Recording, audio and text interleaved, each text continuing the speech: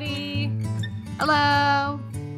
And welcome to this week's episode of Dear Bear Book Club. I'm Nikki. And I'm Kirsty. What a time. Well, I guess I should first start out by saying thank you for your patience and letting us push this episode back a week because we were having a grand old time hanging out and being together for a whole week. So I sincerely appreciate it. Yay. It was so nice. It was the best time. Well, I got the shock of my life when you showed up early. Yep. Absolute best thing ever. We should post that to our Instagram feed. I posted it in our stories, but yeah, I can post it to the feed maybe when we post about this episode. Mm-hmm. Yeah, I was super shocked, and then we had a whole extra weekend together to hang out and do girl stuff, which was awesome. Yep. We watched the entire second. Oh yeah. Outvoting for once, Nikki's husband Evan on all things. For once, we had the vote. Yeah. Because normally we're hanging out with three dudes, and they usually get the better of us. But we watched the whole entire second season of Bridgerton. That was awesome. Yep. We went and had a picnic in 37-degree weather. Yeah. Maybe not the best choice, but the wine was great. So good choices. The wine was great there. And there was cats at the winery. There was tiny little kittens. They were so adorable, but we only lasted half an hour, and then we had to go into the air conditioning. Well, hopefully we weren't in the way, but they were setting up around us for a big dinner or something, and then we had another glass of wine. So I feel like they made a profit off of us either way. Oh yeah. Oh, and you got two what was it in the end? 2 tornado warnings and 3 thunderstorm warnings. Yep. Great. Sidebar, though, we can cut this out. I had another warning today on my phone. Heat warning? No, it was a shooting. Oh. And what? Yeah. So this morning I woke up and it was emergency alert. The first thing, it was 7:15 this morning. Multiple shooting scenes in a downtown court in the city of Langley, with one incident in the Langley Township involving transient victims. Male is described as Caucasian, dark hair, wearing brown Carhartt coveralls and a blue-green camo t-shirt with a red logo on right sleeve, associated to a white car police have interaction with. One suspect unknown. If others involved at this time, please remain alert and out of the area. So then we got another one saying that they had found somebody else, and then when I was out at the grocery store, it was saying all things are fine now. You can go back to your regular business. Oh, so that was the emergency alert. It wasn't the weather. I thought the weather network was giving you alerts about a shooting. Sorry. No, but that was how it was. The emergency alerts was how the tornado and stuff came through. So yeah. No. Oh yeah, we have heat alerts right now, but yeah. Yeah, was it hot today? It was, but when you're in an air-conditioned car and then you just go into an air-conditioned grocery store, it doesn't feel that bad. And then I come into a basement suite that's freezing cold. I'm like, yeah, this is fine. Yeah. So I don't really notice. And the only time I was really outside today was just walking between air-conditioned places. And yeah. Yeah. Well, you guys missed it. Today was kind of shitty. It was raining and kind of chilly all day, so you left at the right time. Yeah. Sweet. Well, anyway, it was a great week. We got super drunk. Yeah. All week. Well, I wouldn't say super drunk. It was only Lord of the Rings. Rings I think we were very reasonable. It was just a lot of drinking spread over a long time. Mm-hmm. But Kirsty, and we had our annual Lord of the Rings Day, which was phenomenal. Except for the fact that you sizzled your finger. Yeah, I did sizzle my finger on really ridiculously hot oil, and yeah. So nice crispy fingers, but we'll be healing. That's what I was gonna say between there's like pain going on right now in my life, and so the heat's not really affecting me. Yeah. So yeah, I don't really notice the heat right now. Yeah. But it's recovering. Hopefully it'll be fine. If it doesn't get better in the next few days, I'll go see a doctor about it. But I think overall, I'm gonna be fine. I just might have a scar, but Oh, God. yeah. And Well, then there's always something. yeah. So all in all, for Lord of the Rings Day, not too bad. I sizzled my fingers and Evan fell down the stairs.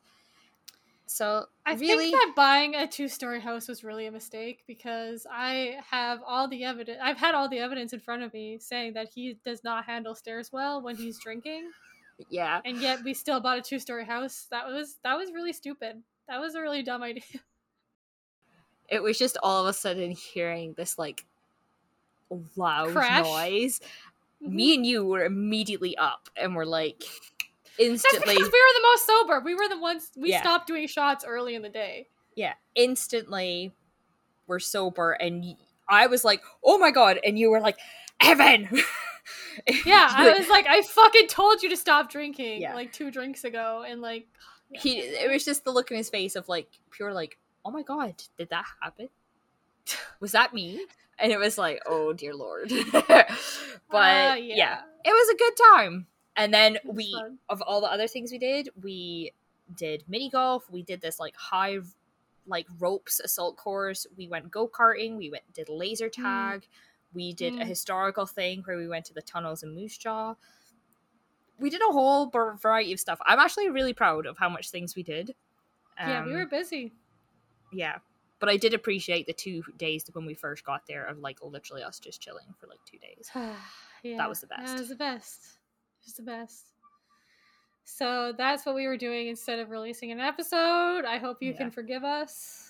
We did have high hopes. When I first arrived, we were like, we're going to record tomorrow. And then by the next day, I was like, maybe we should just put out a message. Like, I don't know if we're going to, because then we have to edit and. Well, and like Evan was like, oh my god. Well, he actually thought that we were doing the next book. And he was like, okay.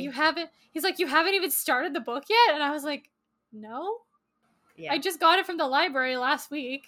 Yeah. Or the week before, I can't remember.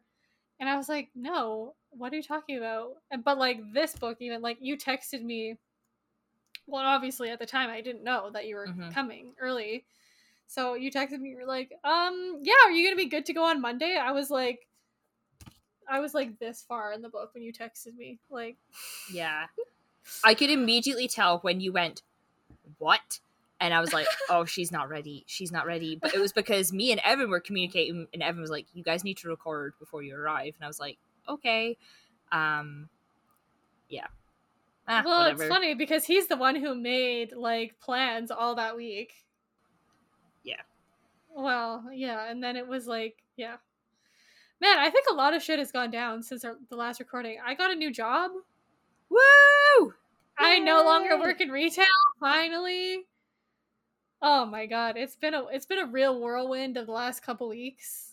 And my reading has gone significantly down, which I feel like it's the opposite when you're a kid. In the summer, at least for me anyway, the reading went significantly up, but like we've been so busy running around and like getting ready for you guys to come, and like we're looking after like 10 family members' houses because they're all on vacation and we're the only ones left in the city. Yeah. And so we've been busy. We've been very busy. So my reading has gone down significantly, but I did finish this book, luckily. Yeah. I find that just like when you like plan for a bunch of stuff, like my reading goes way down, and then it takes me like a moment to get back in the stride. That's why tomorrow I'm fully dedicating as like a day of reading. That's just what I need. I'm gonna go for a walk and listen to an audiobook and just hopefully get most of a book done.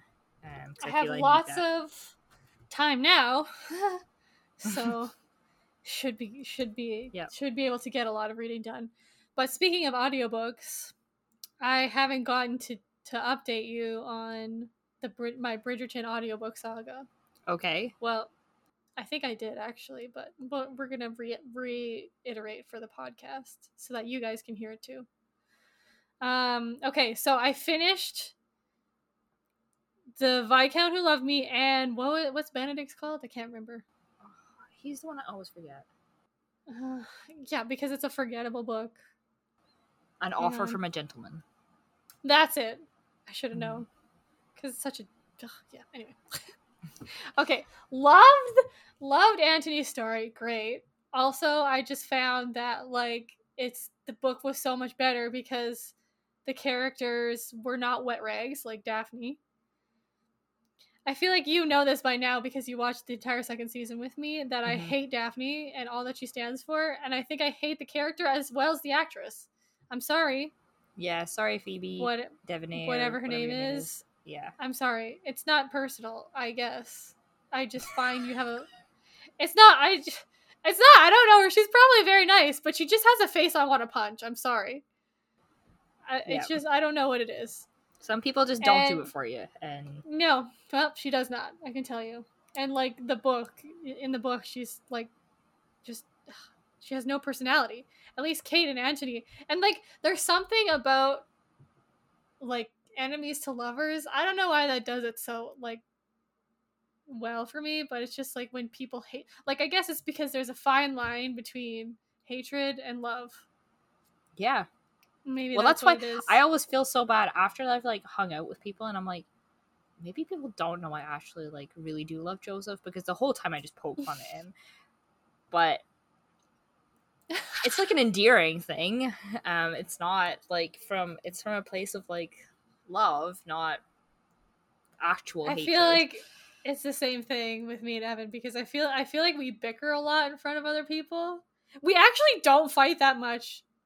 In fact, we very rarely ever fight, like, actual fight. Like, when we're in private, but we, like, have little bickery fights when we're in front of other people. I feel like it's gotten better over the years, but we used to do it a lot more, I think, when we were younger.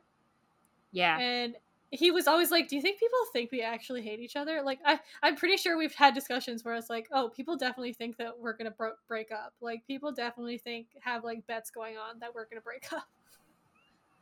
I've never got that vibe from you, but I... Okay, like, great. Yeah, I don't know. I definitely, like, always poke fun at Joseph, but it's not from a place of, like, actual hatred. It is definitely from a place of love. But yeah, I've wondered that too. I'm like, do people think that I actually think most of these things, or, like... I don't. A little bit problematic, but... I don't, in case you're wondering. Yay. Yeah, so I actually really like the second book. Second book I've liked the best so far, because Benedict's book was, like, some bullshit. And the entire time I was listening to it, I was like, what the fuck is this? First of all, I thought it was going to be, like, super, like, well, it's, like, literally Cinderella. Yes. But then it's not, because it's, like, they don't end up meeting again for, like, 2 years. He doesn't remember who she is. And then also he wants her to be, like... Also, it's just, like, a whole thing of miscommunication, but it literally couldn't... Like, it could have not been miscommunication. She could have literally been like, this is why I can't be your mistress, and I have very strong feelings about it, and fuck you and your face. Like, I don't know. It just... Yeah, there's parts of the book that, like, I kind of, like, I'm like, oh, this is kind of nice, or, like, whatever, but then there was definitely parts of it where I was like, oh... Yeah. So I can see in some ways why the TV show has decided to potentially just move on from him for now, but, like, we'll see. They might come back to him, but I feel like they're creating, like, a bigger arc for him. So yeah. I'm not mad about them going to Penelope and Colin. And in all honesty, their book is actually quite good. There's a particular point that it hits. And I don't feel that this is, like, a big spoiler, especially now that the TV series came out. If we had just been doing these before the TV series came out, I would definitely, like, not spoil this. But because we know that Penelope is Lady Whistledown, when Colin finds that out, that whole, like, when he finds out, and then their carriage ride, and then, like, when they arrive at, like, the Featherington house, that whole, like, scene... I just find, like, golden. I think it's hilarious. I think it's really heartfelt on points. And you can honestly see why Colin's a bit of a child. But, like, I can't wait to hear your thoughts on it, because I really loved it. Okay, well, I just started it this morning. Okay, great. So But I haven't gone there yet, but it's very interesting to see because it definitely pins Colin as being way more immature than Penelope, but I think it gives him more like sides to him as a personality. Yeah, so I'm okay. Well, I'm excited to get to that part. Yeah, I just started it today. I don't know how. Like, I'm not sure how they're gonna reveal because Penelope, like, it kind of talked about Penelope and Lady Whistledown. Like, it talked about how many times she's mentioned her. Mm-hmm. But obviously, now I already know that she's Lady Whistledown. So it'll be interesting to see how it's revealed. Anyway, that's your Bridgerton update for you. Yep. And the fact that you've never seen the second season. Yeah. Second season I did like. I love like Anthony and Kate. The actors are great. Yeah, Jonathan Like, Bailey and Simone Ashley. She's so hot. Yeah. He's so hot too. I have a new appreciation for him after seeing this season. I just think they're trying, like we talked about this too, is I just think that they're trying to do too much. Yeah. There is a lot. I wish they would have. And plus, it goes like completely way off like with the book, which is fine. The book, the way that they get together in the book is a bit dumb. It's also very close to like how Daphne and Simon, so I can see where. Yeah, exactly. Yeah, so it's too similar, so I can see why they completely changed it. But that's also the day that Bridgerton came out. I had another commitment on, so didn't get home until like middle of the day, and then we as like a friend group were meant to watch a show together in the evening, and I straight up, Joseph's like, okay, cool, it's now time, this is the end of the episode, we now have to hang out with our friends online. And I was like, we have to push an hour because the cliffhanger was when Anthony proposed to Edwina, and that's the end of the episode. And I was just like, this is not how the book goes. I don't know what's happening. And like had like almost a meltdown, and I was like shouting at him, being like, don't you dare take that TV remote from me. Like we have to watch another hour. And he was like, but we're meant to be meeting our friends. We already pushed it back like half an hour. And I was like, they have to wait an hour. I'm really sorry. Like, I can't. So then the next episode, I was like, okay, things were panning out, and I felt a bit better about it, but I was still like not too happy at the direction things were going in. But at least some things had been answered, and I could kind of cope with that a little bit more. Yeah, it was not good. I was like not having a great time. And I remember when we started calling, I was like, well, I'm in a panic, but it's okay. And we could only watch whatever we were watching. I can't even remember. We like watched one episode or watched the movie or whatever, and then that was it. I was like, okay, cool, bye. And we stayed up until like 2 a.m. watching all of them, because Joseph's like, how about we just leave the last 2 episodes and then we go to bed now? And I was just like, no, absolutely not. Okay, well, that was it for me. You ready? Yeah. To get into Just it? give me 1 second. I'll get into this. Yes. Okay. I'm just trying to think, do I have any other book news? Oh, no. I forgot to ask you. Have you pre-ordered Carrie Soto's back yet? No, I haven't. Okay, I did. that was the only other thing. Oh, but also Okay, I'm gonna write that down. I sent you that thing this morning, and I'm devastated because Taylor Jenkins Reid posted a bunch of like notes to like about Evelyn Hugo, 7 Husbands of Evelyn Hugo, on Goodreads. Yeah. And she says in them that like this is the end of like this, because like all of her world. Yeah, all of her books are based in the same world, from Evelyn Hugo all the way up to Carrie Soto. Mm-hmm. But Carrie Soto, it sounds like it's going to be the last. Mm-hmm. And I'm devastated. Even though I haven't read any of her like earlier books, and you said that like maybe in another, which I also bought today, maybe in Another Life was on sale, so I bought it. Nice. There was another book that I wanted to buy that looks really good. I'm just going to Google it first before so I don't actually say the wrong name of it. Oh, that's not what I wanted. Let's go to the Waterstones website. Because I'm trying to like make sure that I don't always like just look at Indigo or Chapters. I try and look at Waterstones in a couple other places too. I can't wait when we go to Scotland and you can take me to a Waterstones. Oh my god, you're gonna love it.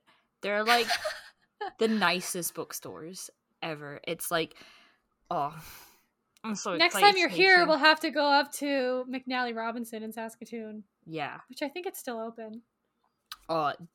Just like it's like nice wooden bookshelves and filled. There's usually a couple different levels. There's usually a little cafe in them too. Like, oh, I just love them.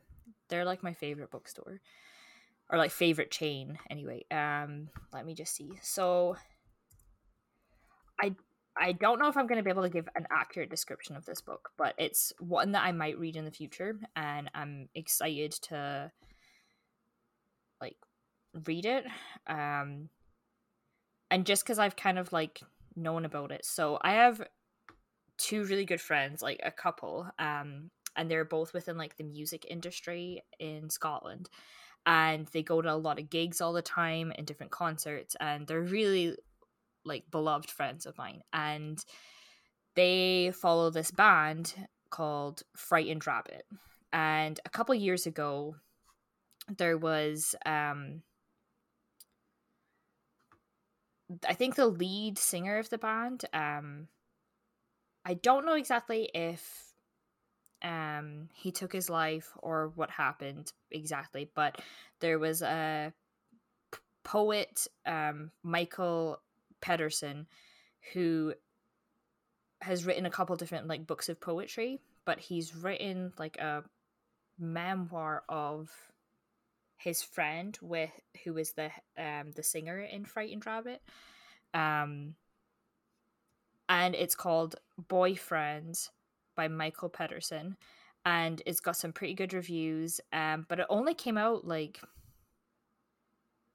the 7th of July, so just like a couple weeks ago. And I just like randomly saw it on Waterstones' website, and I was like, oh, this looks pretty good. And then I saw that like my friends had like liked the book on Goodreads as well, so I was like, oh sweet, like I'll have to definitely give it a read at some point. So I'm just writing down that that's the book I was thinking of ordering from Waterstones. And Carrie Soto is Back, but Carrie Soto is Back comes out August. But I think it's round about the time that I'm moving to Nova Scotia, so that's why I was hesitating pre-ordering it, because there's another book which I can't remember right now that I wanted to order, but they're all coming out around the same time that I'm moving, so I don't want to order it, because if it's delayed then I'm not going to be here. But I could also just pick it up the day off. There was one that I was like, that's the day before I go, so I could just pick it up in store and then have it for me traveling. But I always like to think that I'm that person that will like sit and read in the airport, but all I end up doing is scrolling through my phone. So yeah, I don't even really like to read on planes. I don't mind reading on planes, but I always take like 2 or 3 books with me, and then I don't even crack one of them open. So I just need to get out of that habit. I think I just like, I'll take one book and it'll be fine. Because I'm like, what if I don't want to read the other book? Then I have to take multiple. Oh, what an idiot. That's why I only bring my iPad when I'm traveling, is because then I can have a million books to choose from. That would be a better idea. My iPad's really old, so I need to check it on that. Well, and I used to have a Kobo reader too, but then I realized that you can just get the apps on your iPad, and like, there you go. Yeah, I need to revive my iPad and see. Yeah. I once looked at how much it would be to upgrade from my current iPad, and how much they would trade it in for, and it was like $20. I was like, it's a glorified speaker. That costs more than. Yeah. They're expensive. Yeah. Anyway, yeah. So I'm gonna order that, but I might just have to hold off. But I am really looking forward to reading that Michael Pedersen book. I think it'll be really good, if not very sad. But yeah, Yeah, I was just gonna say super sad, but yep. I'm sure good. Anyway, let's delve in. So we're doing our second summer read books. Oh, and I did put in, I have it written down at the end here. So I did include it in the last episode that we put out. I added a little like info correction thing. Did I add that? I don't know. I didn't listen to the last episode. I didn't listen either. Maybe I did add it. I don't think I did because I couldn't figure out how. Yeah. So never mind. Okay. I did not record my correction corner. So I just want to point out that in the last episode, I stated that it was like 23 hours to cross Canada. And that is wildly inaccurate. I don't know where I got that number from. I think it was because it's like 2 days and then like 11 hours. So I had just like thought 23 hours. No, that's not the case. Well, I wanted to say something at the time, but I was just like, I was like, so confident with it though. I was like, this is what it is. And then it wasn't until I didn't even, like, I was editing that episode. It wasn't even at the point where I edited that episode. I started listening to the episode and immediately was like, a fact that I state well into the episode is completely wrong. And, like, sent you a message and I was like, I've really, like, got that. And, like, it's not that important. But, so just so people know, if you were to cross country, back to back, not stopping, it is 59 hours. Which is 2 days and 11 hours. So, yeah. Not 23 hours. 23 hours, well, I mean, you can cross, like, a couple provinces, but, like... It takes 19 hours to drive from here to Vancouver. Yeah, I don't know what the hell. And it takes, like, 40 hours like to Ontario, drive from here to Nova Scotia. To cross the entirety of Ontario takes, like, 12 hours, so, like... Yeah, Ontario is huge. Yeah. And from Nova Scotia to, like, Ottawa is, I think, like, 12 hours. I've done it before, and I didn't do it all in one go. We drove from Fredericton and New Brunswick to Ottawa, and that was, like, 9 hours, and that was long. I remember at one point in the drive, we were in Ontario, and I was like, Joseph, can you just, like, rub the back of my head for a second? And I closed my eyes for a second. I was like, you need to take your hands off of me. We need to... So then I was like, tell me about your childhood. Tell me, did you get books from the library? Tell me just random shite to do with your life, because I just needed to be awake. Yeah. And that was, like, I think, like, the 8th or 9th hour of us driving. Yeah, it's funny because I was listening to it just made me think of it, because I imagine there were some people that were listening that were like, that is not a fact at all. Oh, maybe. And I was just listening to, I'm a bit behind on My Favorite Murder because I've been reading or listening to audiobooks. Mm-hmm. And in the last episode, they were talking about somebody who, like, dissolved their wife's body in potash. Yeah. At least that's what I'm assuming she meant, was potash. But she kept saying, it was Karen, she kept saying potash. Oh. And I was like, oh my god, it's potash. It's potash. Because we literally drove past the mine. Yeah. When we were going up to Moose Jaw of the potash. And, like, you know, so it's been kind of like, it's something that's talked about a lot around here. So if it's the same thing, which I'm assuming it is, it's pronounced potash. And she said it so many times, potash. And I was just like, ah. That's like, I love listening to My Favorite Murder too, and Karen so proudly states that she, like, lived in Scotland for a little while. Oh, yeah. And she was saying Glasgow as Glasgow. And I was like, oh my god, I can't listen to this episode. Like, what the flying fuck? And she kept saying Gao, not go. And it does have a W on the end, but it said Glasgow. Or if you're from there, Glasgow. But yeah, I was just like, oh dear.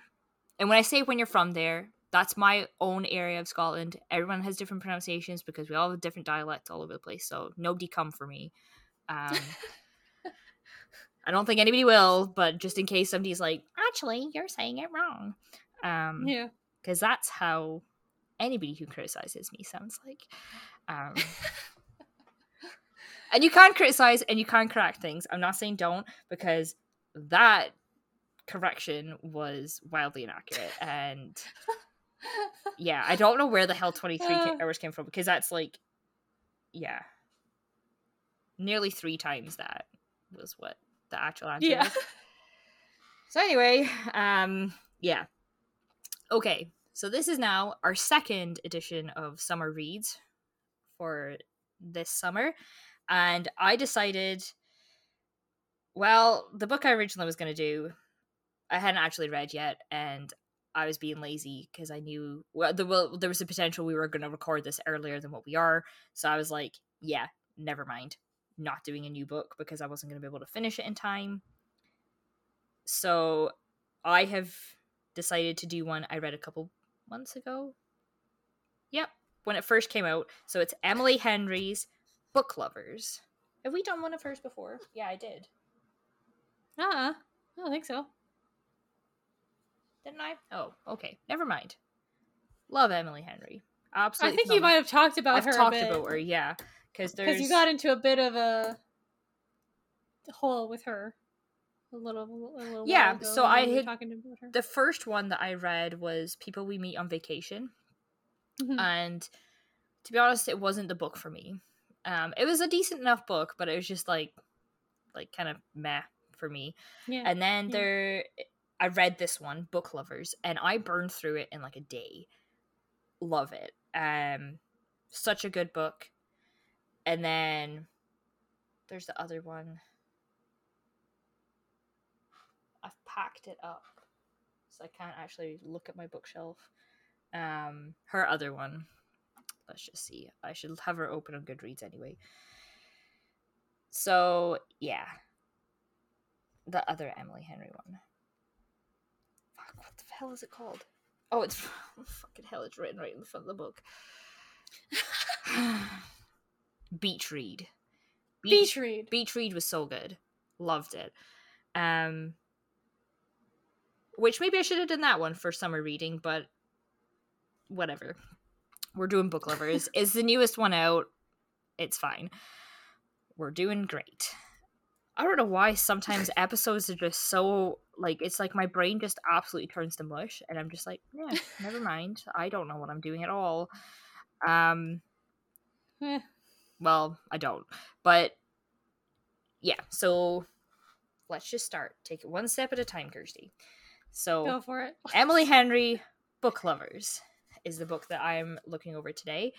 So, one summer, 2 rivals, a plot twist they didn't see coming. Nora Stevens' life is books.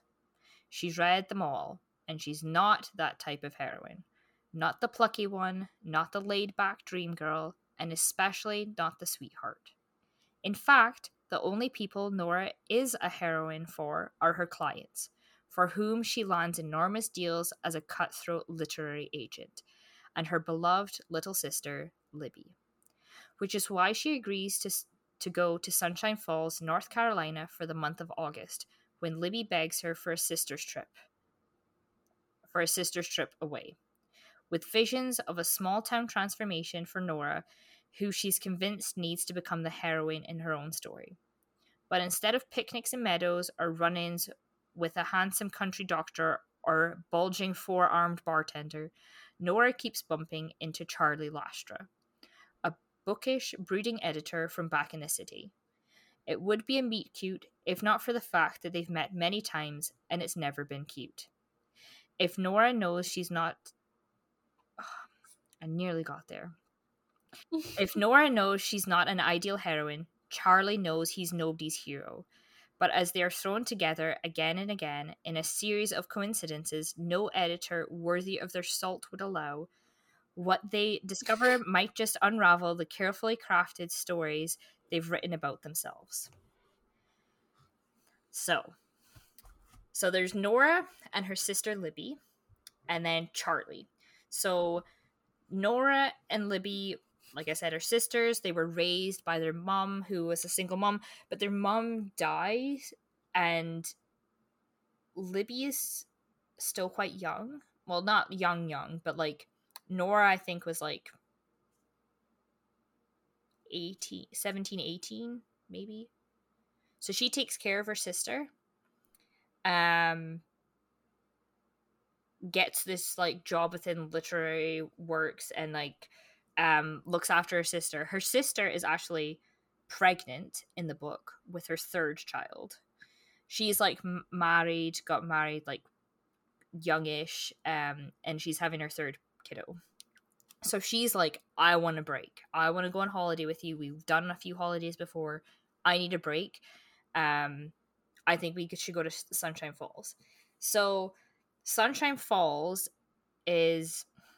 So Nora Stevens is a literary agent, and one of the authors that she represents is Dusty. Dusty, can't remember her last name. Anyway, so the first time that you see your interaction with Nora, she's going to a meeting and she's being broken up with as she's heading to this meeting. So she's going and she actually meets Charlie, and this is like their first real interaction with each other. So she's like a few minutes late because she had this phone call, and the first thing he says to her is, "You're late." And so things don't go off to a great start, but he's like, I loved Dusty's previous books, but I don't like this book. And Jesus, what the hell was it called?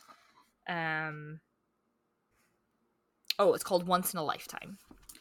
And the Once in a Lifetime book is based in Sunshine Falls, North Carolina. So when they meet, Nora is trying to be like, you should edit this book, because they have to like, I don't know, champion their books for publishers, so editors will pick them up. So she's trying to do that, and Charlie's like, this book isn't for me. I'm interested in future projects, but this one's not for me. But their meeting just like doesn't go very well. So flash forward to like when the book is like basically all set, because that was like set a few years earlier. Once in a Lifetime has done phenomenal. Sunshine Falls actually gets like people there because it's just like this small town, cute little place.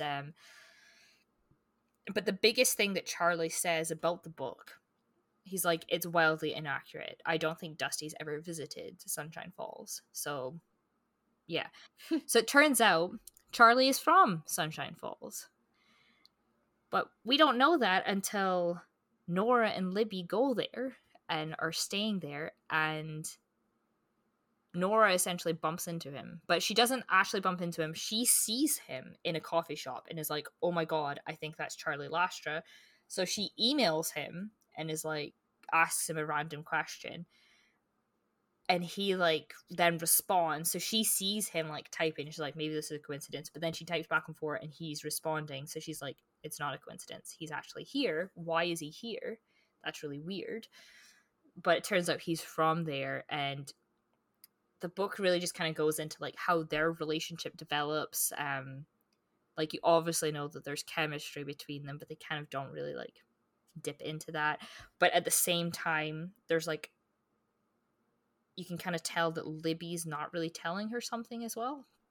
So Nora thinks that Libby is looking for a divorce from her husband, or like going through like some sort of like, well, she's pregnant. She thinks she's going through some sort of crisis now that they have their third child on the way, and they're already living in an apartment that's way too small in New York. And yeah.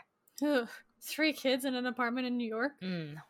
Well, 2 and 1 No, on the way. you. But yeah, so there's just like a lot of stuff. But when they arrive in Sunshine Falls on their flight, Libby is like, we got a checklist. And there's all of these things in the checklist. And like number 5 is like go on a date with 2 locals. One of them is like camp in a field or something like that. Another one is like ride a horse. There's just like random stuff that you'd expect like to happen within like a romance novel, because she wants her sister to like experience this like whirlwind romance and like actually take time out from her job. So yeah, I really did enjoy like it like not mocks those tropes, but definitely like plays into those tropes in like kind of a funny way, because she's like, well, actually I'm scared of horses, so can I pet one? And she does end up going on dates, which are kind of funny. There's just like a lot of like kind of like little comedy things. I don't know. I just really, it's very, very sweet. One of them's to like save a local business. So like there's kind of like different things that it's very comical, but like in a very sweet, lighthearted way. And I loved it. It was absolutely delight of a book to read. And sometimes you just need those ones where you burn through super duper quickly. And I was rereading it for today, and I didn't finish it the second time round, but it wasn't a book that I was like, oh, this is boring the second time round. I was like, oh, this is so good, I love it again. Like and I think sometimes you need that when you read a book super quickly to like appreciate the first time round, because there is things that I did notice the first time, but I'm like, oh yeah, love that again second time round. Like the fact that Nora and Charlie both like state how they do not want to have children, and that people don't really get it, and I'm here for that. Like for me, I know I want children, but I like to think that I'm really respectful of the fact that people who don't want children, I'm like, yeah, cool, like you don't have to want children. Sorry, as a side note, I know that like I have often said, oh, when we have children, and I know that you're a little hesitant on that. I hope that I'm never like pushing, like I don't think, okay, cool. So it's like, I don't feel that you need to have children, but it's just been more in recent years you've mentioned kids a few times, so I'm like, oh, okay, cool. Anyway, we can cut that out.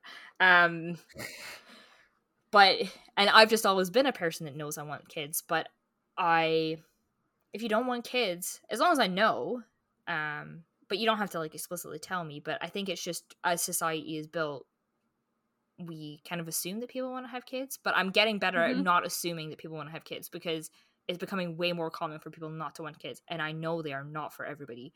But they kind of made like a really good point. Nora is like, I love kids, I think they're great, I just don't want my own.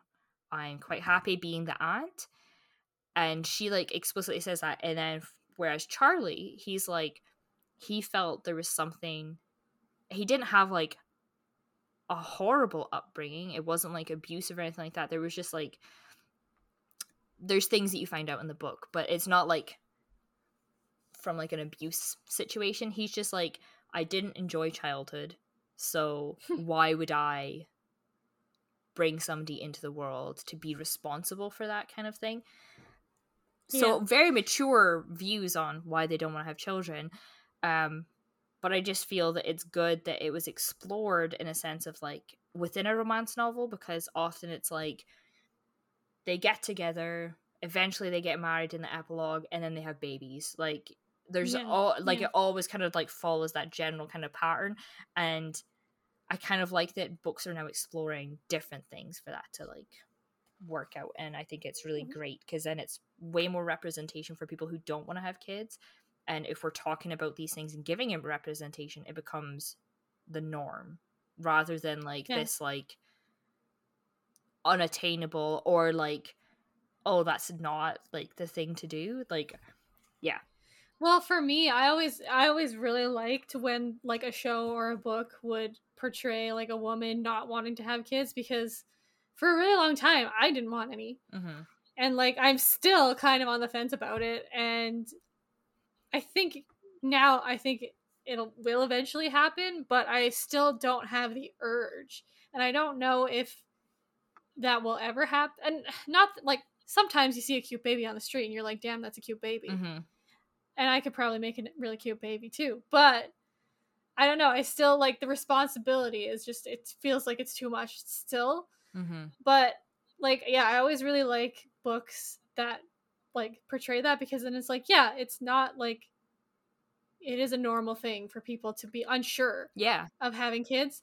And like, I remember like the one of the first ones that I remember happening was, which I don't know if you've ever watched the show, but have you ever seen the Mindy Project? I've seen some of it. Yeah. Up until a point. So like she was like pretty like not wanting to have kids, and then she ends up accidentally getting pregnant. Mm-hmm. And it like works out, whatever, fine. Like she has the baby and she loves it obviously, but like I don't know. I just wish that there would still be like that follow through, because it's like there's still a lot of media where it's like, oh yeah, like she doesn't want to have kids, but oops, she gets pregnant. Now what? Yeah. And like she still like ends up going through with the pregnancy or whatever. And it's just like, is that? I don't know. It just feels like, what if she didn't like? Yeah. What if she stuck by the fact that she didn't want to have kids? Like, are we Mm-hmm. that against seeing a woman who doesn't want to have kids and then actually doesn't have any kids? Like, I feel like there's so many portrayals where it's like, yeah, I don't want to have kids, but then she eventually does. Yeah, they accidentally get pregnant and then they're like, oh, well, now I have this maternal instinct and I want to have that. And I don't think that that's always the case. There are people who have kids where I think it's a thing of like, my friends are having kids, so I want to be in on that. And it's like a convenience thing to just like go through that rather than like question if you actually want to have kids. So yeah, I think it's something that people really do need to consider a lot more. And I know that like accidental, like sometimes people are just like, oh my god, yep, this is for me now, like that's fine.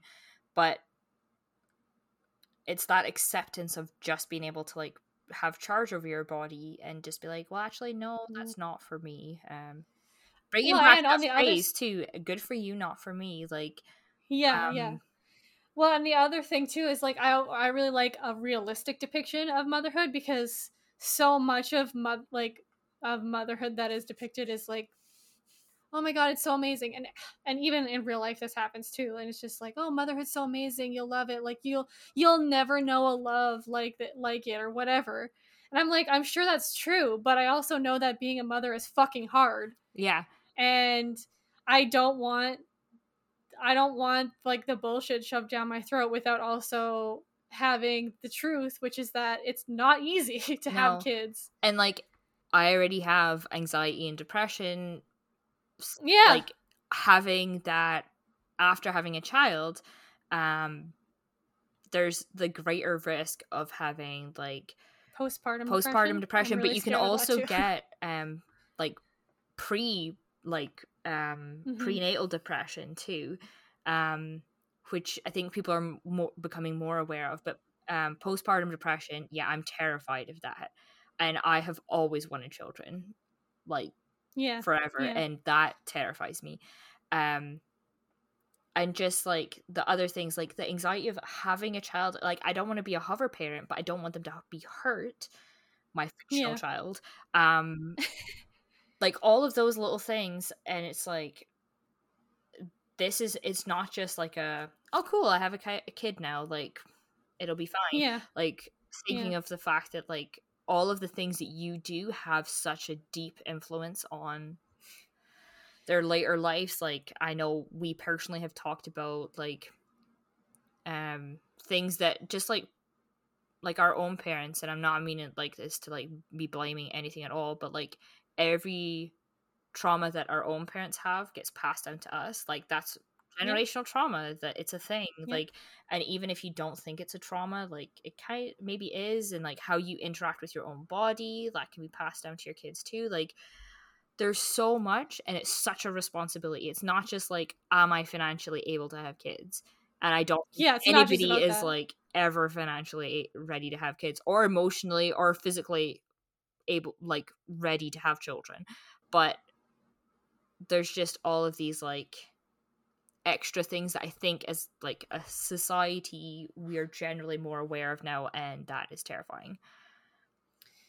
Yeah, I don't want the mom guilt. And like I think one of the like better representations of it was like I know you haven't watched it, but in How I Met Your Mother, Mm-hmm.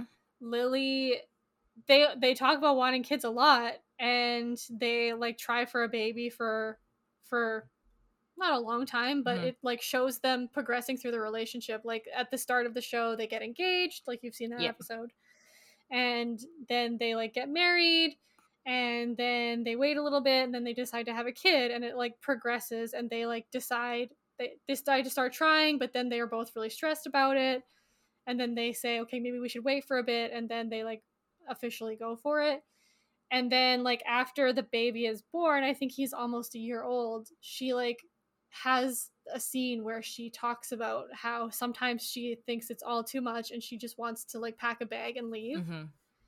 And I'm like, yes, like that's what I want to hear. I don't want to hear that it's like the best thing you've ever experienced and that you'll never know a love like that. I want to hear that like it's fucking hard too. Yeah.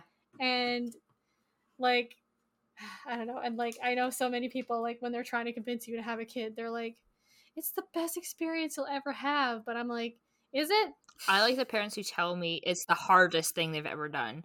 And I'm like, okay, Yeah. cool. Tell me why. I want the details. Like, so Yeah. I'm prepared. I like to know all of the like evidence first. Yeah, I But need to have a plan. and this is where I like this book too, because they show like for the most part it's like Libby is this like ethereal, like not ethereal, but like Nora paints her as like this ethereal like person, as just like floating through life and just loving being a mother, and that's all fine. But Libby actually ends up being hospitalized at one point because she has low iron, which Mm-hmm. is something that does happen. It's very common with pregnancies that you have low iron. You have to watch what you eat. But for a longest time, Libby was vegetarian. So there, quite often, if you are a vegetarian and you are pregnant, you have to eat meat during your pregnancy or have infusions, or there's a couple other things like. But sometimes you have to start eating meat for the health of you and your child, or like unborn baby. Yeah. So just even like posing that, one, it's like she's having to like change up her own moral views because she's had to be eating meat, and two, like she didn't tell her sister because she didn't want to like upset her or anything, but also showed that pregnancy's not a fucking breeze. It is Mm-mm. tough. You are growing a human inside of you, Yeah. and Yeah. it's not just like a you're done, you're impregnated, and then the hard bit is the labor part. No, like actually being pregnant is very difficult, and it annoys me when all the time when you see pregnant women as this like goddessy type thing, and I know for a fact I am going to bitch and whine and demand food brought to me, and just gonna be like the hottest of messes. And actually, I'm if it is at all possible, I would rather be pregnant during winter. I know that there's Mm-hmm. like the potential of you falling on ice and things like that, but I'm already too damn hot in the summertime. I don't need like this thing growing in me as like another thermal like thing. Like, Yeah. yeah, I'm like, can we time this? Like, can we like make sure that I'm not pregnant during the summer? Because no, and Yeah. yeah, it's just I don't think I'll have a choice when that time comes, but. And I do appreciate like things that do say how challenging it is to conceive too. When you're Mm-hmm. younger, you're basically brought up to be like, you can get pregnant at any time, like, Oh, I know. and you It's like, can, yeah. but like when you actually look at the like dynamics of it and stuff like that, it's like 1 day a month is like the peak for you to get pregnant. There's Yeah. like, well, maybe I think it's more than 1 day. I think it's just like a few days of when you're like ovulating, but like that's your time, your window, really, to like actually have the best chance. Yeah. And yes, you can get pregnant out of that time frame. Yes, it can happen anytime there's like penetrative sex, but they don't tell you that it's more likely to happen. Yeah, anyway, I'm angry about some of the facts that I did not get taught in school. No, I mean, it's definitely hard to get pregnant. I know some people who tried for like a really long time to get pregnant, and it took them like a year and a half. Yeah, and not to like say too much about my personal life, but we did try for a little bit, and it was really hard. Like, yeah.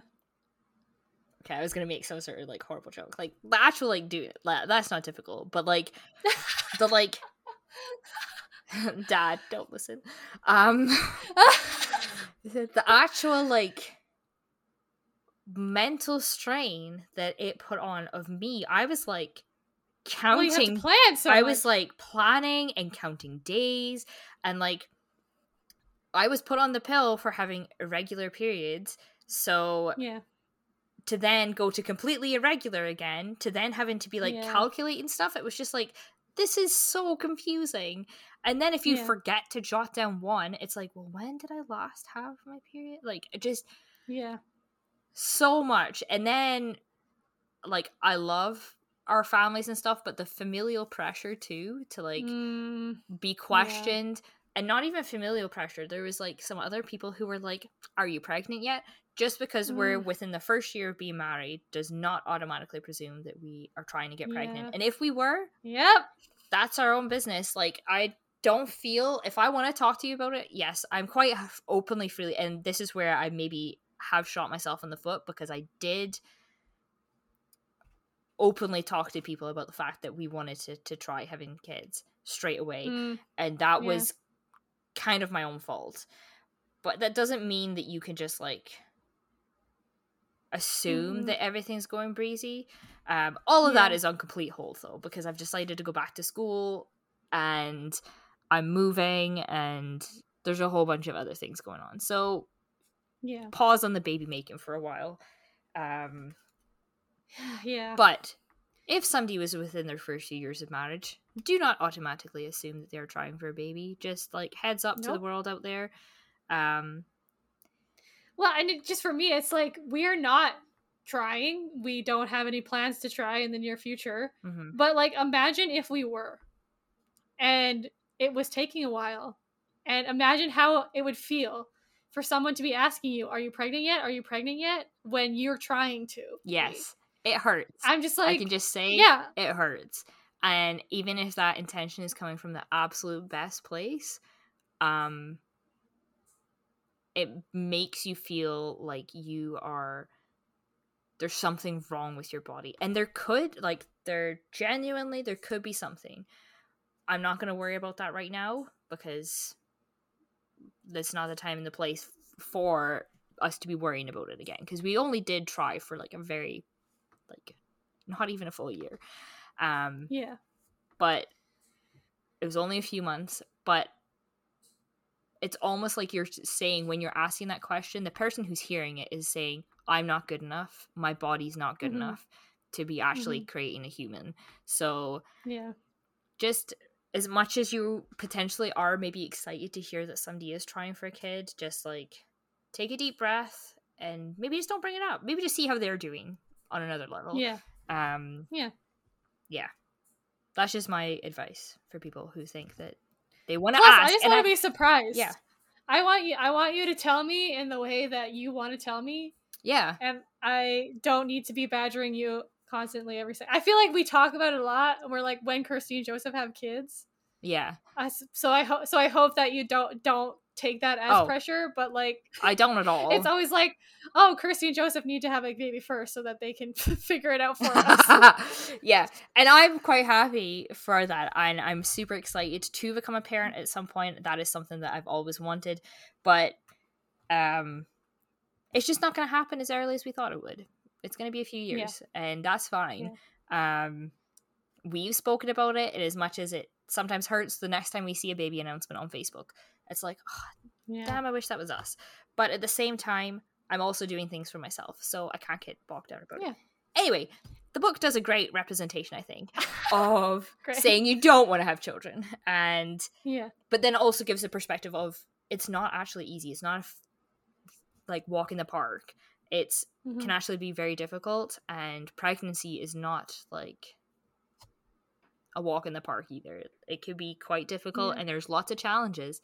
and there's sometimes things that you have to completely change your lifestyle because, like, you can't eat raw fish. You can't. There's a bunch of things that you can't eat while pregnant. And there was something not long ago that somebody brought up, and I was like, "Wait, what? I didn't know that." Yeah, I know. There's so much shit that, like, something. I was like, "That's gonna be problematic." I think it was mayo. Oh no. Which I eat mayo all the time. Maybe it's not mayo, but mayo does have eggs in it. I don't know. And it's raw. It's raw eggs, isn't it? I think so. Maybe it is mayonnaise, but you can get vegan mayonnaise, so which actually tastes pretty good. So I will be fine. The Hellman's is not going to go bankrupt because I've stopped buying mayonnaise. But if it comes a time where I do have to stop buying mayonnaise, they might go bankrupt because I do buy a lot of mayonnaise. Just, it goes on everything. It's really good. Don't know why I'm now having a TED talk about mayonnaise, but yeah. Okay, so the book. Also, my edition was published by Berkeley as well. I should have mentioned that. And it only came out in, like, I want to say May it came out. Yeah. It's so good. And there are a couple plot twists in there that's like, ooh, that's not where I thought the book was going. Or, yeah. And it doesn't, I'd say, follow... It obviously follows, like, typical romance in, like, some senses, but also not.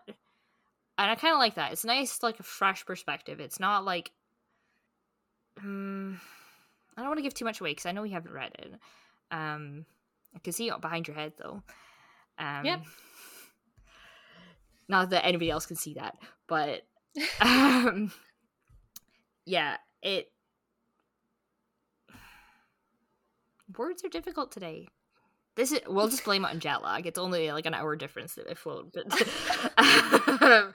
well, it takes a lot to get back into it after vacation, to be honest. Yeah. Like, I took today to, like, not do anything. And, like, when you texted me that you're ready, I was, like, about to start making dinner, but I was also, like, in the middle of this really hard level in a video game, and I was like, I can't start work right now, even though this is, like, the most fun kind of work. Yeah. It's still work. No, I was, like, literally just walking to Shoppers, and I had to go to Safeway, so we had lots of time. Yeah. And then I was just dilly-dallying around the shop, and then I was like, oh, I actually have things to do. Yeah. But for this book, summer read, easily digestible. It's not, like, a taxing subject. It's a nice romance book, and it does deal with some other things, but it does follow, like, a really nice trend. There are some steamy parts, which I love. Like, they nearly have like, a romp in a public place, and I was like, oh!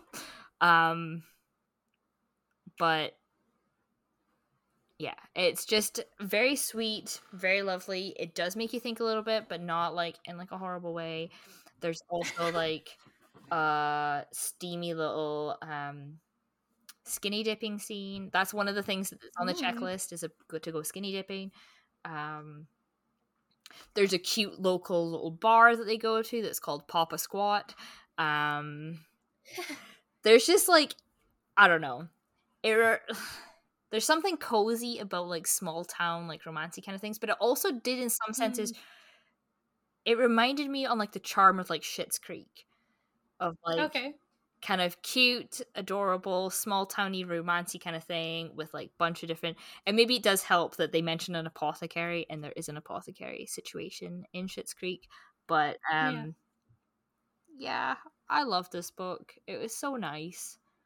I would say it's, like, 4.5 stars because it's just, like, lovely book to read. I did really enjoy it, and this one and Beach Read thought was great, and I'm glad that I did continue reading Emily Henry books, because People We Meet on Vacation was really good. It just wasn't for me. Was it her first one? Was that? I don't know, actually. Let me just check that. I feel like it must be, because I think Beach No, People We Meet in Vacation's number 2. Beach Read came out in 2020. Then People We Meet in Vacation was 2021, and this one was 2022.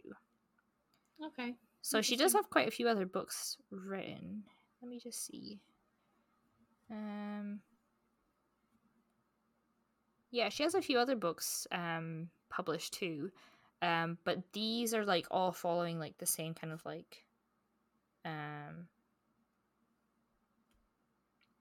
style, like the cover and things are all very similar. So I think she maybe took a break. Oh no, she didn't, because that's 2019. Yeah, she's been writing consistently, I think, since like 2016.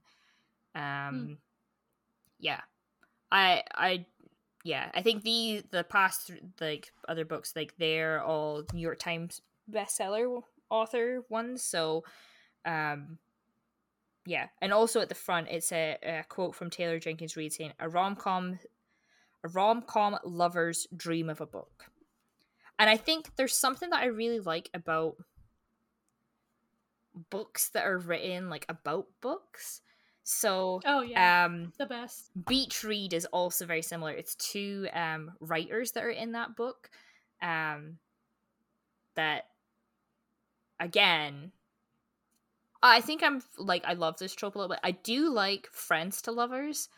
I'm not hating on that at all, but there's something spicy about enemies to lovers. Enemies to lovers. And I live for it, I think. And this was like enemies to lovers, and so was Beach Read. Whereas I think People We Meet on Vacation might have, it was more friends to lovers,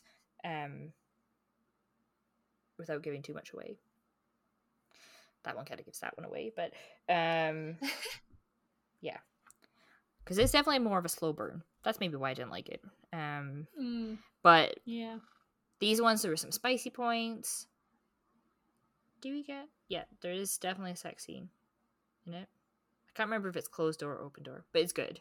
There is like a spicy potential sex scene that doesn't happen in a public place, which I was like, oh, love it. Good for you, not for me. Yeah. So this book I would recommend for, I don't know, mostly women, but you know what? I think a lot of our books are catered more towards women, females than dudes, but like at the same time, we're also women. At the same time, I also think that maybe you should start delving into romance novels, because it's where it's at. Take a dip. I agree. You might enjoy it, and if you don't, that's fine. But maybe in a few years' time, give another one a go. Because there are so many books within the romance genre that I honestly think that there is something for guys in these, and not even just like a soft squishy moment, like which is kind of like I just feel like they're kind of like a little hug. They're just kind of soft and comforting.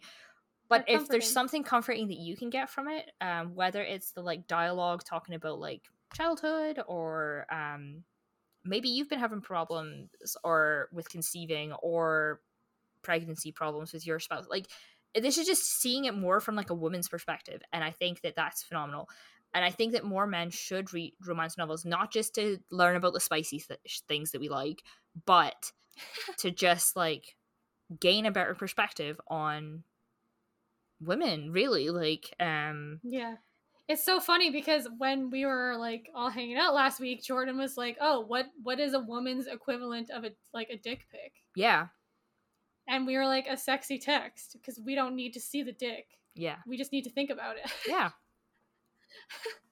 And probably seeing it is less satisfying than what we can spur in their imagination. So really, exactly. We're doing you a favor by saying we don't want to see that.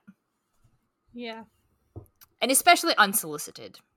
Like, don't be sending, if any guys are listening right now, don't send unsolicited dick pics. Like, nobody needs to see that.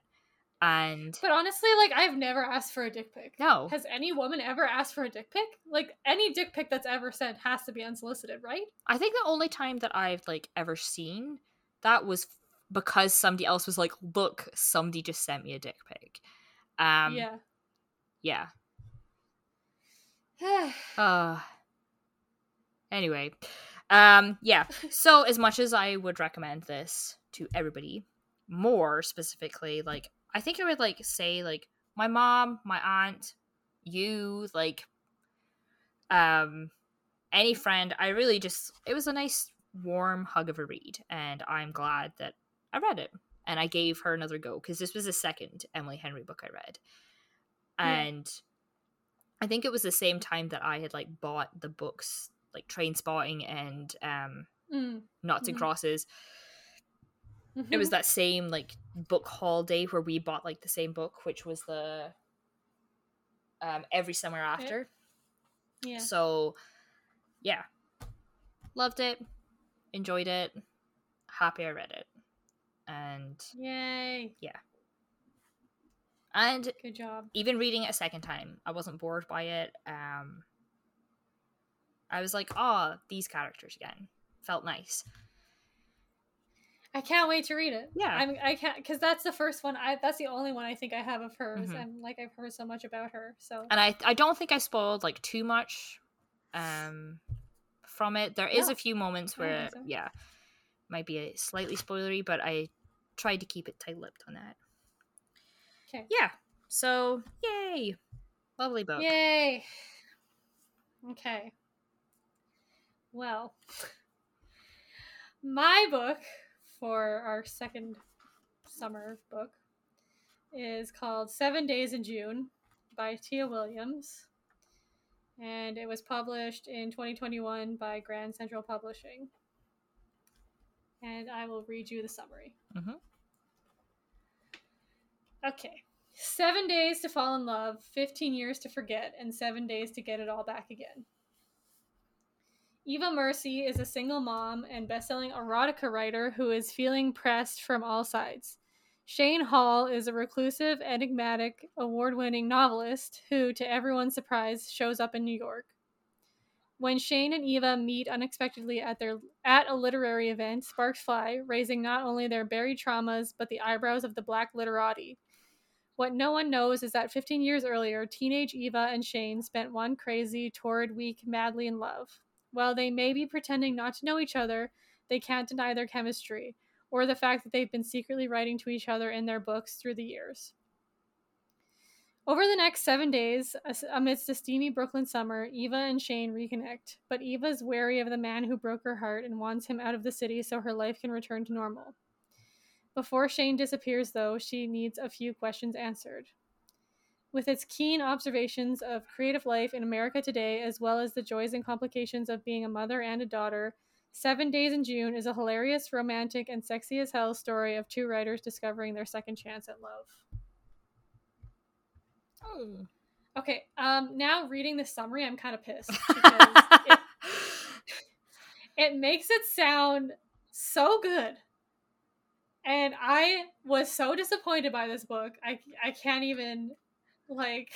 We're back on the Nikki hating everything train. Okay, I really, really wanted to like this book. I really did. But, like, the more I, like... Because, like, I finished this... Because we were supposed to, like, record the Saturday that you were here. So I finished it, I think, on the Thursday. So I've had, like, a full week and a bit to, like, think about it. Yeah. And I just, like, I cannot believe how disappointed I was in it. And the more I think about it, the worse it gets. Oh, dear. Because, honestly, I think originally I put it at 4 stars.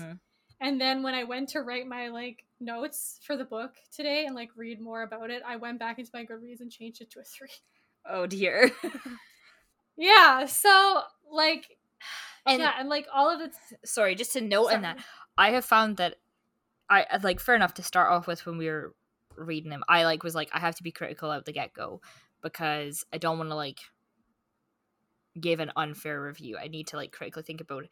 But I think throughout life, I've been way more, like, lenient on books than I am now. Now that I actually have to think about them, I'm like, well, actually, that was kind of shit. Like, it was good. Yeah. I enjoyed the time that I was reading it, but if I actually saw to think about it, I'm like, well, it actually wasn't written that well. Like, The Yeah, storyline was I feel the same okay. way. Like, I feel the exact same way. now that we're thinking about them, and yeah, like my book, it went through all the tropes. But it delivered exactly what it said it was going to do. Yeah. So I don't feel mad about it. Yeah. I just find it funny because it says like, oh, they write to each other through their books, which is like, that's probably what got me. It was like, oh yeah, I want to read that because like that's so interesting to think about, like authors writing to each other. But it's like they only talk about that for like a second. It's like not delved into at all. And like, yeah, it's like he has a character in his books that is like based on her, and like she has a character in her books based on him. But it's like not that deep. Yeah. I mean, it is like, obviously, if you've been writing about something for the last 15 years, Yeah. it's anyway. Yeah, like, yeah. So I'm disappointed, and I'm not gonna say I hated it because I didn't, because I think the core story is actually really good. It took me so long to get through it too, because like I would have probably been done it because I think I started it weeks ago, and I probably would have finished it like in time for us to record before you got here, but like I was just like not into it, and like yeah, I honestly I think I need to get off the Reese train, because this was another one of Reese book club picks, and like Eleanor Oliphant was a Reese book club pick, and like Jasmine Guillory, I didn't read that book, but I read her other book and I hated it. Yeah. Reese, you're really disappointing me. I don't know. I guess it just goes to show that like all of these books that are supposed to be like quote unquote popular are not necessarily. I don't know what made her pick these books, because, and it seems to me that I'm the outlier, because I think, what did it have? Oh, it had a 4.1 like star rating on Goodreads, so I must be the outlier. But I did find one review I can't remember what she gave it actually. I think it was 2 stars. Who like said exactly everything that I was thinking about the book, and I was like, oh my god, thank God, I'm not crazy. Yeah.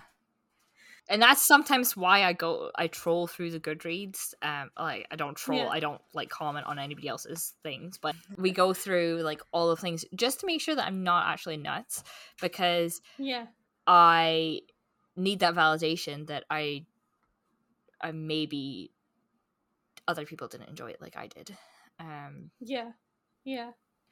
Yeah, so if you're curious, you can look it up, but I'm gonna have a quote from it later. The person who wrote it, her name is Ebony on Goodreads, if you are curious to look it up. Yeah, so I actually really did like the core of the story, like the actual love story. It's funny because both of my books have like references to summer in the titles, and they're both like rekindled like teenage romances.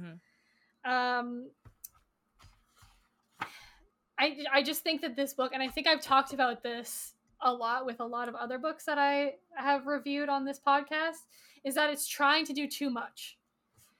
If it would have just stuck to the story, to the love story, I think it would have been an amazing book. And I think this writer she wrote it very well. It is funny and it is sexy, and it talks about a lot of important stuff as well, but there was just too much stuff being mashed in. I read like some articles, so I actually had to freaking download the Reese Book Club app and make an account. So now I'm a member of the Reese Book Club, so that I could read these articles that this author wrote about the book, and like to hear her talk about. And it's always so interesting to me to hear authors talk about like their motivations and stuff for writing books. And she basically, so she made the character of Eva Mercy have like a crippling chronic pain condition. She has like migraines constantly, and so like that's interesting to read about, because I don't have that. And you know, representation matters. Have you ever had like any sort of migraine? No. I've only had like 3 ever, and they're so debilitating. It's yeah. Well, my mom used to get them really badly because she had like a neck. Well, I think it's because she had a neck injury when she was a kid, or when she was like younger. So and I remember she used to just like sit in the basement with all the lights off. Yeah. And like watch TV, and like I didn't really understand as a kid like how much pain she was in, and I still don't. I've never had a migraine because we talked about it once, and she's like, "Have you ever had one?" And I was like, "I don't think so." Yeah. I feel like I would know. I had to like I get headaches, but message my parents because I was like, "Is this what a migraine is?" Because I'm like, this is not like, it doesn't feel like a headache. And my mom was like, "Oh no, that's a migraine." I had to like, the first time it happened, I just like laid in the dark. yeah, And the other two I've had, I'm not bad with like sounds. So I just lay in the dark, put my eye mask on. So most of the time I just sleep through it when like, I'm yeah, saying it's as if I had them often, but I had two, like one not long ago and one like a good few months ago, but within like the past year I've had two. And then the one was yeah, like 4 years ago. So um yeah, but I just like put a face mask on, lay down, listen to stuff. But even like the last one I had, like sometimes I had to like take the earphones out and just mm, have it play on the TV because I think having something in my ear hurt too. Like yeah, just because it was like annoying my ear then. So then it was just, yeah, it was just not fun. But if I just have like things playing like pretty quietly, but they're like, yeah. and that's just like random. I like, I don't have like a pain condition that I have them like every so often, but they're so Every day. debilitating. Like, Yeah, I think I ended up having like a few days off work because I just like, um, just it feels almost like searing, or mine have felt like searing, like pain. It's almost like blinding pain, just like across your forehead. hmm. Or that's what it's been like for me for at least the last one I had. But it's Yeah, and they're so weird how they affect people, and some people have them like all the time, and then some people get yeah, them like once or twice, and yeah.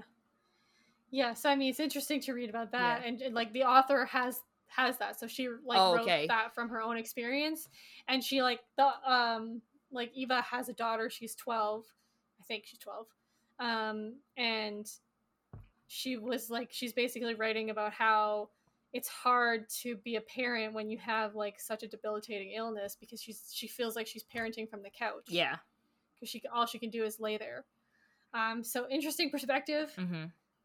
And but like so she said the main reason that she wanted to write this book was like to write a book about black love Mm-hmm. and have it not be like and have it just be like a normal thing because it is. Yeah. And like a lot of the times like black people's stories are like only rooted in their trauma. Yeah. And I love that. I love that. I want more of that. We should be writing like black authors should get more of a platform just to write stories, to just write romance novels. Like Mm-hmm. it doesn't need to be about like always about their trauma, and it shouldn't always be about their trauma. They should also have stories just the same as everybody else. Mm-hmm. So that's great. But I think that all of this other stuff that she tries to add in, and it's like it's mostly told from Eva and Shane's perspective, but then there's also like a chapter from her daughter's perspective. There's like a chapter from her best friend and literary agent's perspective. There's like a chapter from one of Shane's students' perspective. It's like all of these things that is just completely taking away from what the story actually is and what she says she wants the story to be, which is just a story of black love. Yeah. And I think that it's completely taking away from that. And it just distracts from the heart of the story. Mm-hmm. Also, so like the story is supposed to be about how they like met as teenagers and like fell in love and were soulmates, and then they meet 15 years later Mm-hmm. and like start back up again. But like you basically get only 2 chapters of them being teenagers. And I mean, the title of the book is 7 Days in June, so they only spent a week together, which, but I think that you still could have made that like important. Like Yeah. as a teenager, a week is A lifetime. a lifetime, and like everything is heightened when you're a teenager. Mm-hmm. So like I think you still could have made it like they are soulmates, but it barely talked about their week as teenagers. I mean, to be fair, they were like drugged up the entire time. They were just on drugs the whole time. And like they were both kind of running away from their own separate traumas, Mm-hmm. but like I don't know, I think that you could have really delved into that. And if you didn't have all the other crap that you put into the book, Yeah. you could have delved really deep into that, like that week, and like how it really affected them. Mm-hmm. But I mean, I did find it interesting that she only told it through. Well, she didn't really, because she did have some chapters. Ugh. There's just so much going on in this book, and yeah, I just wish that she hadn't tried to jam that much into it, because yeah. But so she also dramatizes the relationship, I think, a lot, and the review that I read on Goodreads also talks about that. It's just like, it's so dramatic, Mm-hmm. and it didn't seem like they would want to continue talking to each other after this week. Like it did, there was nothing from the small amount of information you got based on their like teenage relationship to say that they're soulmates, they need to be together. I can't believe they didn't realize they need to be together. Mm-hmm. But again, I feel like it's because that whole teenage era was not completely fleshed out. Yeah. Yeah, so it's very dramatic, and like the Ebony says in her Goodreads review, I like drama in books, and like sometimes some of that drama is good, but it just seemed like unfounded drama. Yeah. Like there was nothing to base it off of. It was just drama. That's disappointing, because there's so many ways that you can like be fully representing like the lived experience of like, yeah, anybody, but like especially when it comes to like Black people, like I don't want like, oh my god, I have like 5 thoughts all coming at once. That's what like literary agents are there for. They're there, and editors, to like make sure that your story is like fully fleshed out. And sometimes I think that you can almost sense books where you're like, did they fully flesh this out, or did they run out of time for publishing? And it just kind of sounds that like there potentially was that, and where they could have cut back in other areas and flashed out in other areas to maybe make a more cohesive story. And you got to know where there can be things that are like cut to actually make a story gel. But then in other things too, like sometimes that's not the story that you want to portray to people either, is like that kind of like thing you want to portray, the story that actually gets published, but sometimes that's not the best readable book either. I don't know if that made any sense. Yeah, no, I think I get what you're saying, but also it's like I think maybe what happened was the like literary, or like the editors were like trying to focus on something else, which is the point I'm going to get to in my next note here, which I honestly didn't know how to bring this up, because I'm a white person.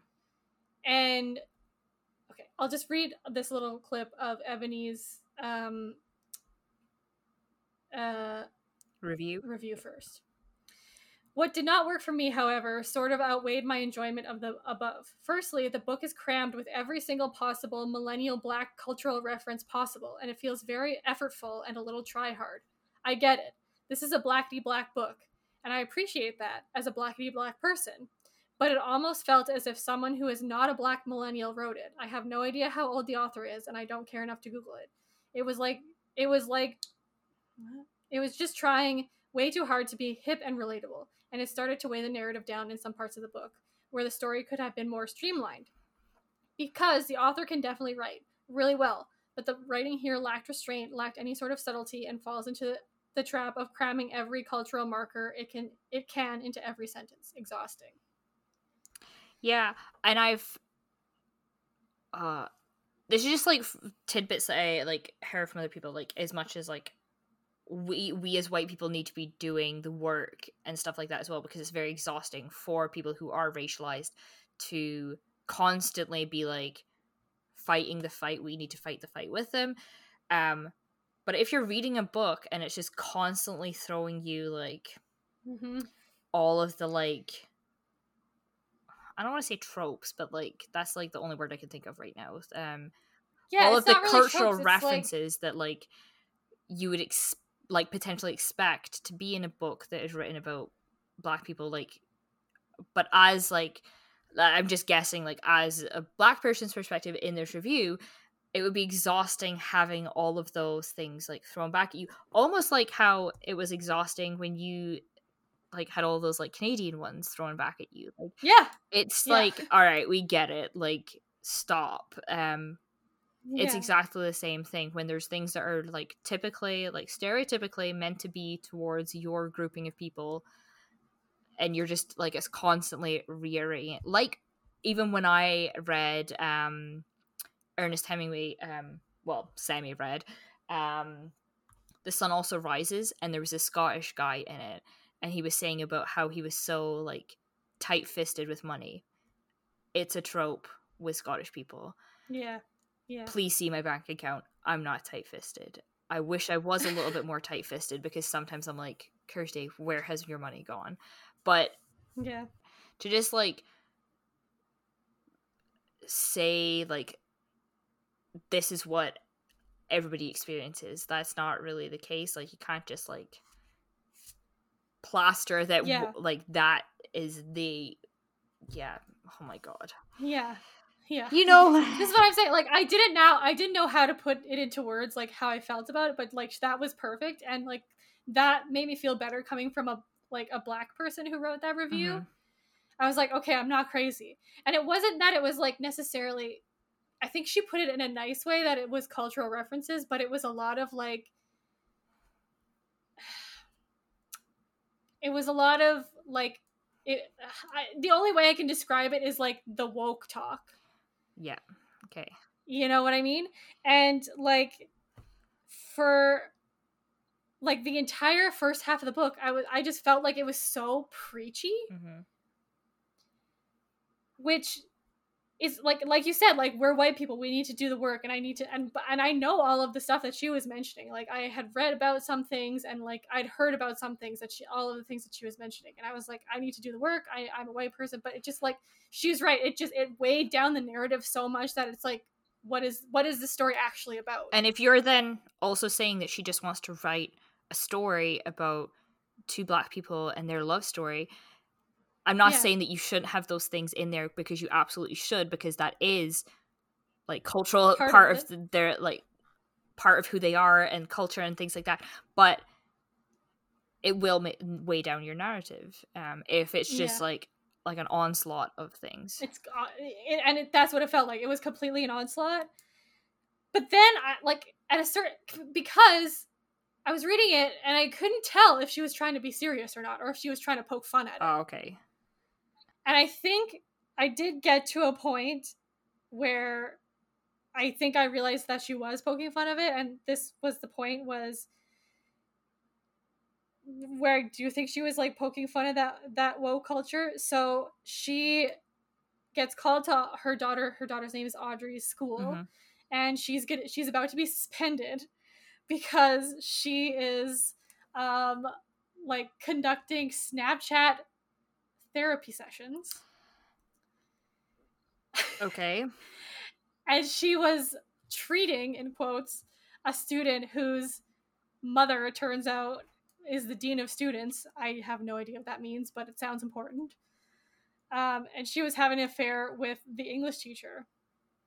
And they took somebody, or I don't know how this got out, but there was a screen grab of this session, and she was crying. And it's kind of funny. They turned it into a meme. She's like, this girl's like crying. It's probably like, I don't know, one of those like the This sounds memes. exactly like sex education. Yeah, kind of like the school that she goes to. It kind of sounds exactly like that. And she's like crying, and like they like put the meme under it, and it was like the feels when your mom's getting her back blown out by the English teacher. Oh my god. Oh, so it was like really funny, and like it was like a really funny scene because like the teacher like was like going through like what Snapchat is to like Eva and stuff, and she's like, I'm very familiar with like social media. I'm an author. Like I need to have a social media presence, so I'm like familiar with the like the aspects of social media. And she's like, look, good, like the principal or the dean or whatever is like, oh thank god, like she and like the author describes her as being like she was like just grateful that she didn't have to describe what back blown out means. Anyway. Yeah. For everybody who does not know, we're not going to describe that either. It's like, no, I'm not going to describe that. You can look it up yeah. on Urban Dictionary yourself.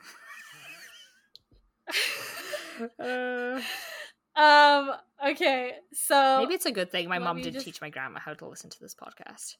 Yeah, I told my grandma specifically she's not allowed to listen to it. Okay, so this is the point where I kind of like, okay, I feel like this is where she like reveals that she is joking about, or she's like, it's kind of tongue-in-cheek, all of the stuff that she's been saying up to this point. Yeah. So Eva grabbed Audrey's forearm and marched her to a private alcove by the girls' bathroom. She spun her around so they faced each other. I'm pretty sure you broke up a marriage. Do you get the ramifications of that? Yes, she exclaimed, but husbands cheat all the time with no repercussions. In a way, it's like I'm dismantling the patriarchy. Oh, grow up. This isn't about the patriarchy.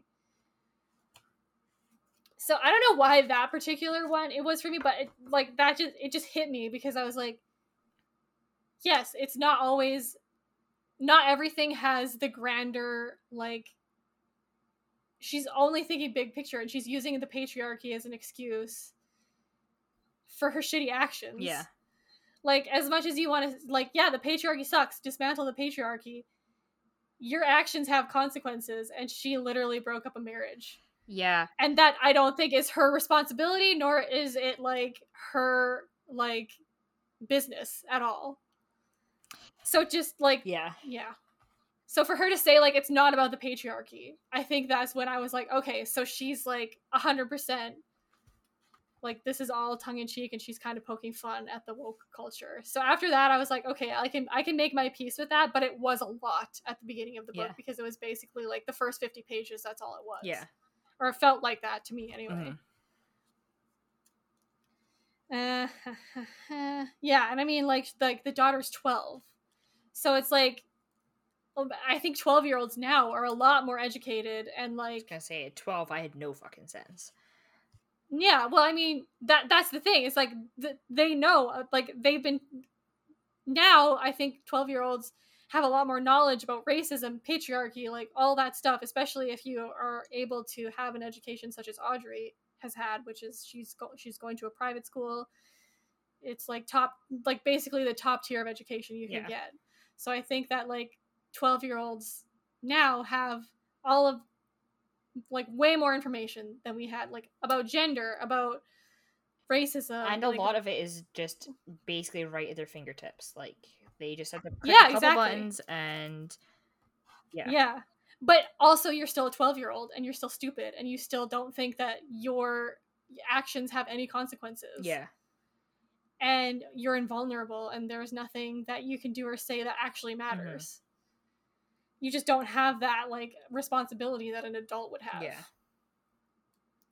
So, yeah, after that, I was kind of like, okay, yeah, this is... She's being tongue-in-cheek about it. Yeah, so I also... Those are the things I didn't like, but, like I said, at the core, I think this story was really good, and I think the writer is really good. This book was sexy with 3 X's. Like, the first sex scene, oh my god. So they go into this, like, it's like it's described as an art installation, but it kind of reminds me of, like, the float tanks that you can do. Okay. But it's basically like to get a better sleep, and you, like, go into these rooms where, like, it's just, like, a dark room. There's, like, purple light, which is apparently supposed to help you sleep, and there's, like, calming music playing, and you're supposed to just, like, sleep, basically. It's like one of those New York artsy-fartsy things. So they go in, and they, like, are laying there or whatever, and it's like she actually says, like, she starts to feel better, like, she starts to feel sleepy, and, like, she has I think a hard time sleeping a lot of time because of her migraines. But I don't know, and then it's just like they're alone together for the first time, and like and it is a public place, like it's a private room, but the doors don't lock because they don't want you to have sex in there. Yeah, obviously. But they did. Sorry, to take a And sidebar on this, I remember how like at one point during university I was like, why don't they have pods at university for the students who don't live on campus, that you can just like rent a pod that you go in and sleep in, and you can just have a nap between classes, and you can like rent it out. Like, you hear of these like airport pod things that people can go and sleep in like different countries and stuff. I'm like, why don't they have that in university? Like, I would endorse this, a sleeping pod. And then somebody was like, Kirsty, people would think about that for a second, because at the university that I went to, there was a study room that had no windows outside and had no windows in the door frame either, and people apparently would bang in that one. It doesn't exist as far as I'm aware anymore. I think there is windows now, but like for a long time I knew which one it was because I never used it because I was like, ew. Gross. Well, I mean, like you said before, like in your book, like the public, they almost had sex in public. I was like, I would also never. I know that that's some people's thing, and that's like they're into that. You do you, but like literally. Like there was something about the fact that like somebody could walk in at any moment that was like, it made it heightened, but only because it's like they had to be quick, and like it was like they basically kept all of their clothes on, but like they couldn't keep their hands off of each other. It was just really, it was sexy. Sexy. It was good. But like that's what I'm saying. Like they had really great chemistry. She wrote them as having really great chemistry. And I just wish that more of the book focused on that, because that's what she wanted the book to be about. So yeah, and maybe you're right. Like maybe it came down to editors like wanted it a different way. They wanted to focus on something else or make it about like I don't know, but because like the parts where they're actually together and it was like their love story, it was great. I would have loved to read that book if that's just what it was about. Yeah, so I just think it had so much potential, and I'm really disappointed that it really falls kind of flat. But the trigger warnings are, there's like sexual assault, there's abuse, there's addiction heavily featured. I really hate to say this, but honestly, when I was trying to think of somebody to recommend it to, I couldn't think of anybody. I honestly wouldn't even recommend it to you, because I felt like it was just a waste of time. Like, way too much book for what it was supposed to be. This is probably hard. I'm sorry. I like I said, I think she's a really great author, and like the writing was really good, but like I can't think of anybody that I would recommend this book to, because you have to wade through so much shit in order to get to the story, and sometimes it's just not worth it. Like, yeah, exactly. And it's just like there's so much random shit in there. Yeah, so I think I would read another book by her. I would be willing to give her another shot, but this one just really, really missed the mark for me, and I really, really wanted to like it, but it just just didn't do it. And I think she has a really unique voice, and I think she really could do something really cool. But not this one. Yep, and to each their own. Like I said, I did have it as 4 stars. I think maybe what I did was I gave it 4 stars and then like was gonna give it 3.5, but I think I bumped it down to 3 now. Yeah. Because after like reading all about like what she wanted it to be, and like just reading that review on Goodreads, I was like, yeah, this was not. But and then like there's so many, like I had to scroll through at least like, I don't know, 10 maybe reviews of like 5-star reviews. Like I didn't really read, I skimmed those ones, but I was looking for the negative ones because I wanted to see like if there was anybody who felt the same as me. Yeah. So that's it. 1 hit and 1 miss for my summer reads. Yep. I really liked the last one. Yep. Can't win them all, I Nope, guess. you can't. And you're right. It's been a while since I hated one, so there you go. Yeah, you were really concerned when we first started this that all you did was hate the books that we read. So I'm glad that you've had a few like good ones now. Yeah. There you go. Yep. Yay! We did it. We did it. So, because we came out of our groove for a week, we will have 2 back-to-back. So it'll be weekly for these next 2. So you'll get one this Thursday, which is this one that you're listening to. This one. And then you'll get one next week. Oh, you've already listened. You've already listened to the whole thing. But you're now getting one next week, which was always the original plan. We will be doing Thursday Murder Club, and it will be released August 4th. Yes. And that's the one that we've been telling you about for a while now. That's a read along. So I hope you finished it by now. I don't know, maybe. I don't know your life. Yeah. It's fine. You got a week. You got a week. Yeah, you have another week.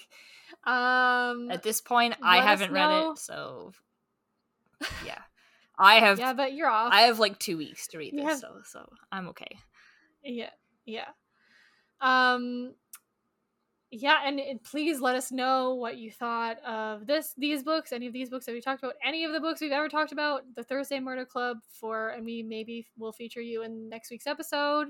You can email us at dearbradbookclub@gmail.com, and you can message us on Instagram or come follow us, hang out, like our stuff at Dear Bear Book Club. Yeah. And next week we will also be featuring... Were we going to tell people this? I don't know. I think we already have, so you can. So next week also, Joseph, my husband, will also be joining us because he's the one who told us to read this book. So maybe we'll be I'm very excited. Throwing him under the bus, but I think that the book is good. So, or from what I've heard, I'm enjoying it so far. Okay. I'm only like halfway through, but I'm enjoying it. Okay, he may be saved then. Yeah, we'll see what you think, but I think you'll like it. You'll probably like it. Yay! Okay, well, that's it from us this week. We'll see you very shortly, and have a good week. We'll talk to you soon. Happy reading. Bye. Bye.